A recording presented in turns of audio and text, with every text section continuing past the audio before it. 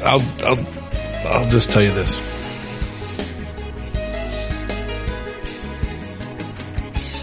Human sexuality is something we don't like to talk about. We barely like to acknowledge. But it's part of everything. It's always there. When Adam and Chava, you know I'm a rabbi, right? So you're not upset I'm gonna like Bible stories and okay. So when Adam and Chava lost their innocence before the Eitz Hadas, so they didn't have independent consciousness. They didn't have an identity separate from God. They felt one with Hashem. And then when that got severed because of the self-awareness, right? The das was we call it hargoshes atzma, if you want the Hasidic technical term, but self-knowledge made them separate from God. What was the first symptom of their self-knowledge? Sexual shame. So you see right there how embedded it is in the human story, how deep it is in human consciousness. And when there's an injury to the self-concept, there's an injury to the sexual identity, and vice versa. When there's an injury to the sexual identity, there's an injury to the deepest level of self-concept. So, we don't like to talk about it, and it's not because we're overly polite and we're afraid to offend people, because it's painful. We don't like to talk about it. But anytime there is an injury to someone's personhood, their selfhood, their concept of who they are, it's practically synonymous with some type of sexual wound, either which caused it or which emerges from it as a result. So these things are painful. These things are heartbreaking. But to whatever extent it's a comfort, I don't know if it's much of a comfort, but it's, I wouldn't call it a comfort, but maybe just a context. This is what happens. And the medicine for it is exactly what you've been doing and what you know how to do. What you've been doing is what you need to continue doing. You need to heal this child's sense of self. And where do we get a sense of self from? The first identity that we get is we borrow it from our parents.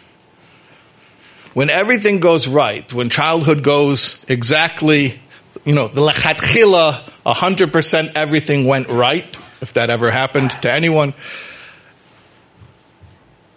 a child forms an identity by borrowing it from his or her parents. You figure out who you are because you are fill in the, last name, family name. And if your parents have a healthy self-concept and you have a healthy bond with them, and you have those two things together, then eventually you borrow from them how they model having a healthy self-concept until you get your own self-concept. You go through a little teenage rebellion, which is par for the course. Everybody does that. That's where you're figuring out how you're different than your parents. So you have to rebel. You have to stand away from them. And then you figure out who you are, your own identity. But where did the process begin? Where did you get your identity from to begin with? You got it from your parents. So when there's an injury to the sense of self, that means this person needs an identity. Or like Avi was saying earlier, when a person has a strong self-concept, when they have a sense of self-worth, it increases their ability to look for healthy situations, which are less risky and dangerous. Okay? So what do we come back to? We come back to increasing their identity, increasing their sense of self. Where does a person get a sense of self? From mother and father. That's it. So, yeah, it's a huge struggle. what you're describing your daughter's going through. But the most therapeutic thing that she could have in her life right now is her relationship with you. And from that, she'll get a sense of self, a sense of self-worth, an identity. And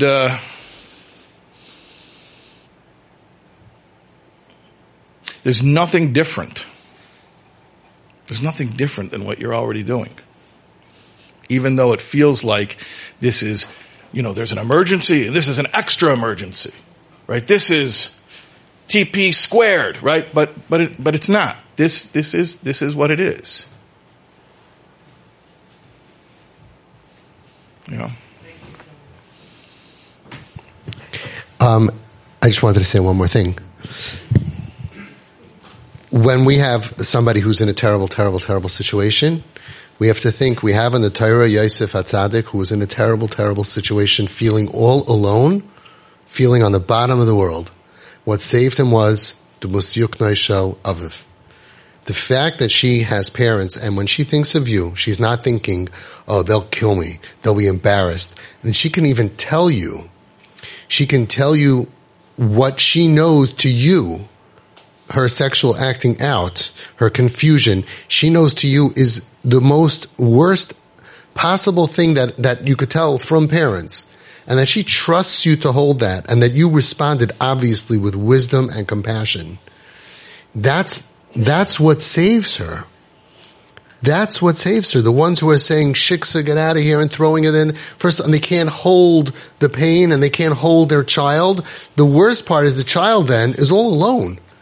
And like Rabbi TAUB said, this is a response to things that happened to her. So someone throws them down the stairs, and while they're falling, they end up breaking stuff, and we can't take the tattoo, we can't take the drug addiction, we can't take the sex. This is a result of what was done to her that is not supposed to happen to a child.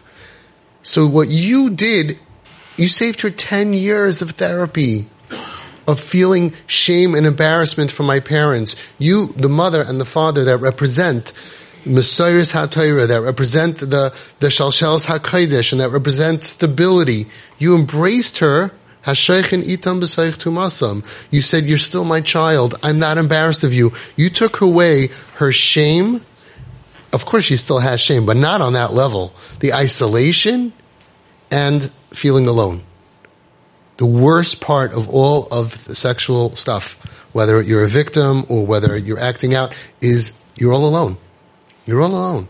There's a whole world, everybody seems to be getting along, and you can't even express it because you think that when you share it, everyone's going to look down at you and say you're a mushchis, you're sick. Let me just add another thing, because before you move on, is when you say you're all alone, the isolation. What do you think somebody who's sexually acting out is desperately trying to achieve? Connectedness. So it's not just that isolation is the result of sexual shame. It's what perpetuates it. So I'm not saying stop the vicious cycle, but you did a lot to slow it down today. And like Avi says, you saved 10 years of therapy. Yeah, something like that. In that ballpark. We're really good together. Yeah, we should go on the road.